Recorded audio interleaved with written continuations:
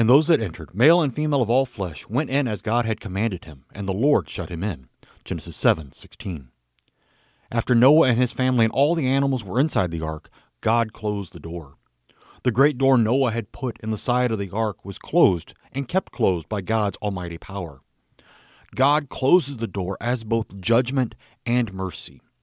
No one outside the ark could open the door to get in.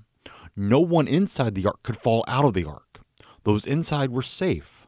Those outside were condemned. The ark's door gives us a picture of Jesus' cross. Those in the shade of the cross will have everlasting life.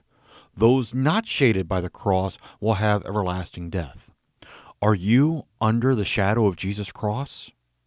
Now is the time to seek its refuge and reward. Amen.